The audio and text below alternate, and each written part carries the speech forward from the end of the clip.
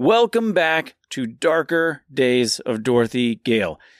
Last time you visited this podcast feed, you probably heard or saw or ignored the big recap of Dark Days of Dorothy Gale. It was just a repeat of an old episode. Today, I'm doing a similar thing, repeat of an older episode. This is going to be the big recap for part 1 of Darker Days of Dorothy Gale. And then next time, I'll be back with the big recap of part 2 of Darker Days of Dorothy Gale. And then after that, I've got a review of the video game Dante's Inferno, which has taken me a little, I can admit, it's taken me a little bit longer than I was anticipating. Really should have done it sooner. But, here we are, so I have nothing to say for myself. Anyways, let's get on with this, shall we? Dark Days of Dorothy Gale contains content not suitable for children. Listener discretion is advised.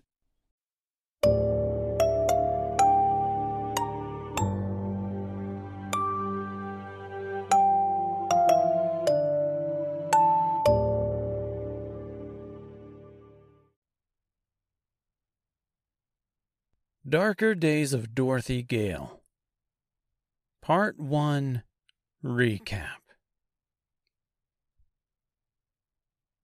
If you're new to the show, this will hopefully set you on the right path to enjoy the rest of the series. If you don't want to listen to the entire series up to this point, I suggest listening to the recap at the end of Season 1, coming back to this episode, and then moving forward. But hey, do what you want. Who am I to tell you how to enjoy or not enjoy this show? Darker Days is split into 3 parts. Not evenly split, mind you, but split nonetheless. Part 1 was a disjointed look at the world and its history. It was full of horrible people doing horrible things. It slowly sifted through the history of the land as characters trekked from one place to the next, only to essentially be told the princess was in another castle. There were revelations upon revelations. There were new characters, some of which come from L. Frank Baum's marvelous Land of Oz, and some of which were created just for this story. It bounced back and forth between different eras. There's BTW, ATW, and AE. That's before the wizard, after the wizard, and after everything. It chronicles the birth of Ozma and her sisters, the rule of their father, King Lorenz, and their mother, Lady Gwyneth. It introduces Tipitarius, and follows his abusive relationship with Mombi the Wicked, as it introduces Pumpkin Jack and the Tree Horse. It also sheds new light on what actually happened to Beatrice, the Tin Woodman's wife. Along with all of that, we see a terrifying familiar face, with a new Reginald chapter. And all that is really only part of it. So let's start at the beginning. Before I go on, it is worth noting that outside of a few chapters taking place in Kansas, the events of Dark Days of Dorothy Gale took place in the year 195. So there's going to be a little bit of overlap in this episode. At the beginning of the book, there's an explanation of time. It basically tells you that time moves a little bit differently. It explains that in Oz, time is measured in seconds, minutes, or hours. Also, it explains that Oz is flat, and time is inconsistent and unstable. It tells you that even though I'm the arbiter of this world and make up the rules myself, I'm going to ignore them and use weeks, months, and years. The story of Oz, for the purpose of Part 1, begins with the year -1. Ozma and her 4 sisters are conceived. This is found in Chapter 11 and involves graphic depictions of sexual violence, so listener discretion is strongly advised. Year 0. Ozma and her sisters are born. We also find that Lothor is Lady Gwyneth's servant. Lady Gwyneth is married to the King Lorenz only because she wants power, and assumes that big fat tub of lard can't possibly have much time left to live. She's just kind of waiting for him to die. Anyway, she abandons her children, leaving them in the care, if that's what you want to call it, of Lothor. She pretty much tells him they are for show, bring them out when necessary, but otherwise she wants nothing to do with them. In year 4, before the wizard, the children are imbued with magic by Lothor. It's a long, grueling bloodletting. Lothor names the children Ozma, Eiffel, Devorin, Vel, and Gracia as he performs the ritual. He can't bring himself to harm the 5th child, which he names Gracia. This means she is the only sister that is not a witch. The year 10, before the wizard, King Lorenz is 43 and Lady Gwyneth is 33. Ozma and her sisters are 10. The sisters decide to take matters into their own hands and rule the kingdom themselves. So, with the help of Lothor, who has been training them in the magic arts, they acquire a bottle of wine from a distant land and use it to poison their parents. The disgustingly immobile King Lorenz is granted brief mobility and murders his wife. Ozma then takes the throne. In the years 10 through 25, BTW, Ozma and her sisters rule the land with iron fists. They ban magic, making its practice punishable by death. Lothor leads a fiery inquisition that ultimately takes the lives of thousands of innocents, as well as witches, warlocks, and wizards. The Inquisition, however, does not rid the land of magic entirely. Those that still practice magic have fled to the far reaches of the land and have been driven into hiding. Sometime around the year 11, the child Beatrice gets lost in the living forest. Her father comes to her rescue and warns her of the dangers of the woods. He tells her, "Never trust the beings in the forest, and never pick the fruits from the trees." In the year 20, before the wizard, we see Reginald arriving in the city of Nitfis. It's a brutal home invasion in which he assaults a young married couple in the night. He murders the husband, Roman, and rapes his wife, Melinda, resulting in the birth of a child, 9 months later in the basement of an asylum. The child is somewhat of a miracle, as it's noted earlier that Melinda is unable to have children. Much like Lady Gwyneth, however, Melinda wants nothing to do with her child, and it is sold to the highest bidder. In the years 20 to 30, before the wizard, and during the wizard, Tip, short for Tipitarius, is bought and raised by Mombi the Wicked in the eastern woods. His life is a torturous experience. Mombi beats and abuses him in various detestable ways. We see that while Tip is a victim, he's also a victimizer. He does a lot of truly aberrant things in his youth.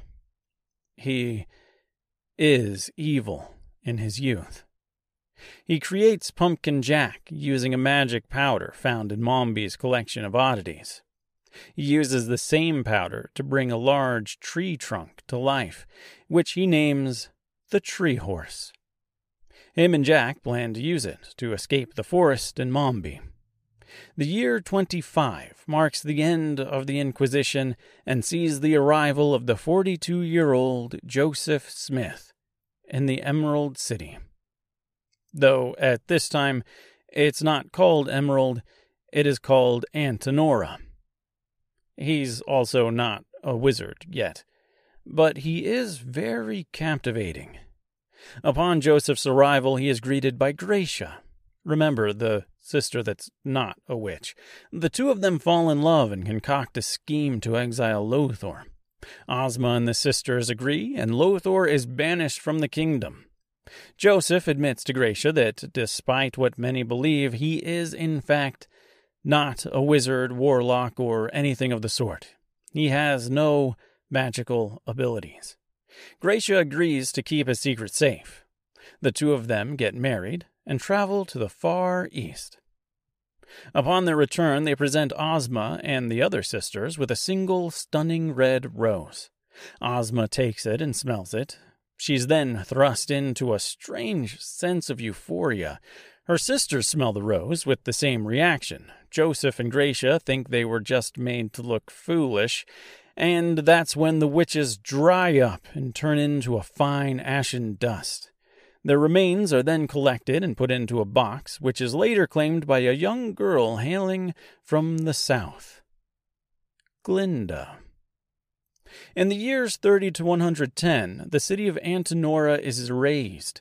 It is destroyed and rebuilt as the City of Emerald. The Greys are also formed in this time, and Joseph Smith becomes known as the Wizard of Oz. Also in this time, Gracia mysteriously disappears. In the year 30, Mombi tells Tip that she will allow him to go free and travel the land with his newly created Pumpkin Man and his tree horse, but on only one condition. In year 30, the grown Beatrice is mysteriously compelled to enter the living forest. Her husband, Nicholas, stays behind, but reminds her to be back before the sun sets, because the woods, well, they be dangerous after dark. Lost and alone, she meets Tip, again short for Tipitarius, who tells her he's running from Mombi the Wicked, who murdered his family earlier that day. Not heeding the childhood warnings of her father, Beatrice allows Tip to travel with her, and upon noticing he's hungry, she picks an apple from one of the trees. Once Beatrice takes the apple and gives it to Tip, Mombi shows up and sets the boy free. Beatrice is to be his replacement. Year 30, when Beatrice does not return, Nicholas sets out to find her. He has a run-in with Mombi, who informs him his wife broke the rules and is now hers. Nicholas angers Mombi and is transformed into the Tin Woodman. Mombi tells him that he is to remain this way for 300 years. After that time, he will return to his original form, a young man who hasn't aged a day. He returns to his home outside the forest and sits for 80 years. The years 110 to 195, the Tin Woodman traverses the forest in search of his wife. As he chops the trees down one by one, he learns that in the time since Beatrice was taken, the gray fields were formed. The trees only know of the fields, however, not how to get to them or where they are. In the year 195, two Munchkin brothers, Fink and Floyd, sit on a hill under a tree in the gray fields. They're watching Mombi in the distance, picking flowers, as they discuss the best way to kill a witch. One of them suggests dropping a house on her, and the other one laughs at such a stupid idea. They watch as the sky opens up and Dorothy's house falls on her. They check out the house to find Mombi dead. They also find what they assume is a dead young girl. As they plot to bury her, she wakes up, Lothar shows up, and does his best to explain to her where she is. He tells her to take the ring from the dead witch, Mombi, which Dorothy does reluctantly. He also tells her that there's a wizard that might be able to help her get back home, and her newfound ring will guide her to him and allow her to leave the gray fields. Something only she can do. She packs a bag and sets out to find the wizard, the wonderful Wizard of Oz. But not before Lothar gives her one last thing, a book to be delivered to the wizard, the wonderful Wizard of Oz. She makes her way to the forest, saves the Scarecrow from an ogre, and together they're attacked by some trees and saved by, you guessed it, the Tin Woodman. He notices Dorothy has Mombi's ring and doesn't quite know what to think. He saves her from being eaten by a lion, but then he decides to spend his time tormenting her, swearing to kill anyone or anything that helps her. Okay, so now we're really just recapping Dark Days instead of Darker Days. I've already recapped it, so I will try to keep this brief. The Scarecrow decides he wants to be called Mr. That's not some kind of statement on gender politics or how he identifies. I just thought he needed a name, and he's a dude. He and Dorothy make it to the wizard. He tells her to kill the Wicked Witch of the West. On her way there, she has a run-in with Reginald. She finds the Woodman strung up in the middle of nowhere after he was attacked by man-wolves. Mr. saves her from a murder of crows. Dorothy makes it to Krista the Vile, who takes her prisoner. She's placed in a cell with the malnourished lion. She's almost raped by some winged monkeys. She accidentally kills Krista when she splashes water on her. The lion becomes Dorothy's friend. They set the winged monkeys free after taking a special magical bracelet from the now-dead witch. Dorothy also takes a knife from Krista. Dorothy and the lion go back to find Mr., but he's gone. They save the Woodman, who promises to help them get the Scarecrow back. They get the Scarecrow back. With the help of the winged monkeys, Dorothy, the lion, and Mr. leave the Tin Woodman behind and return to Emerald. The wizard admits he's a fraud and sends them off to Glinda the Good, who lives somewhere out south. He also tells Dorothy to give Glinda the book that Lothar gave her so long ago. Dorothy, Mr., and the lion travel south. They travel through China country and wreak unintentional havoc on a strange city of miniatures. They have a run-in with the Quadlings, a tribe of bloodthirsty munchkins with strange flat heads and strange bodies. They make their way across the ocean and traverse 3 deadly islands. The Quadlings show up to kill a bunch of zombie soldiers that prevent Dorothy from getting past the first island. They meet Glinda, who is killed by some sort of strange magic trapped inside the book from Lothar. Dorothy gets a pair of glasses from her dead body, and that allows her to see almost anywhere in Oz, and then they return to Emerald, only to find out that the Woodman has returned and killed everyone, including the wizard. Mr. gets shredded, the lion gets drunk, the Woodman gets thrown out a window, and Dorothy tries to escape, but realizes she can't. Because while she thought she was in the basement of the Green Palace, she's actually miles high in the spire and has nowhere to go. Also, the now battered and crippled Woodman is hunting her down because he is unstoppable. And that leads us to Darker Days of Dorothy Gale. As far as Dorothy is concerned, Darker Days picks up right where Dark Days left off. The year 195, staring down the mangled Woodman in the spire of the Green Palace. She learns that the Woodman isn't all that interested in killing her anymore, because he might not be able to inherit the charms that she's stolen from the witches. So, if he kills her, well, he might not be able to make it into the Grey Fields. Dorothy says, F that. She's not going to help. So she throws herself out of the spire. She figures if no one kills her, no one can claim the ring, the bracelet, or the glasses, thus locking the Greys forever. Jump 40 days and 40 nights ahead, and she wakes up in a small cabin, tired and sore. The lion is sleeping in the corner. Mister's severed head is sitting on a small table by the front door. The Woodman shows up, and they talk. He explains what happened. She tried to commit suicide, but she failed, so he collected her body and put her in his bed, and all that fun stuff. He explains that she must be a witch because witches can't kill themselves. She tried, she couldn't. Bada bing, bada boom, that means witch. He tells Dorothy the story of Beatrice and asks her for help getting into the Grey Fields and getting back out with his wife, who he assumes is somehow still alive. In exchange, he'll help bring Mr. back to life and will even supply the necessary body for him.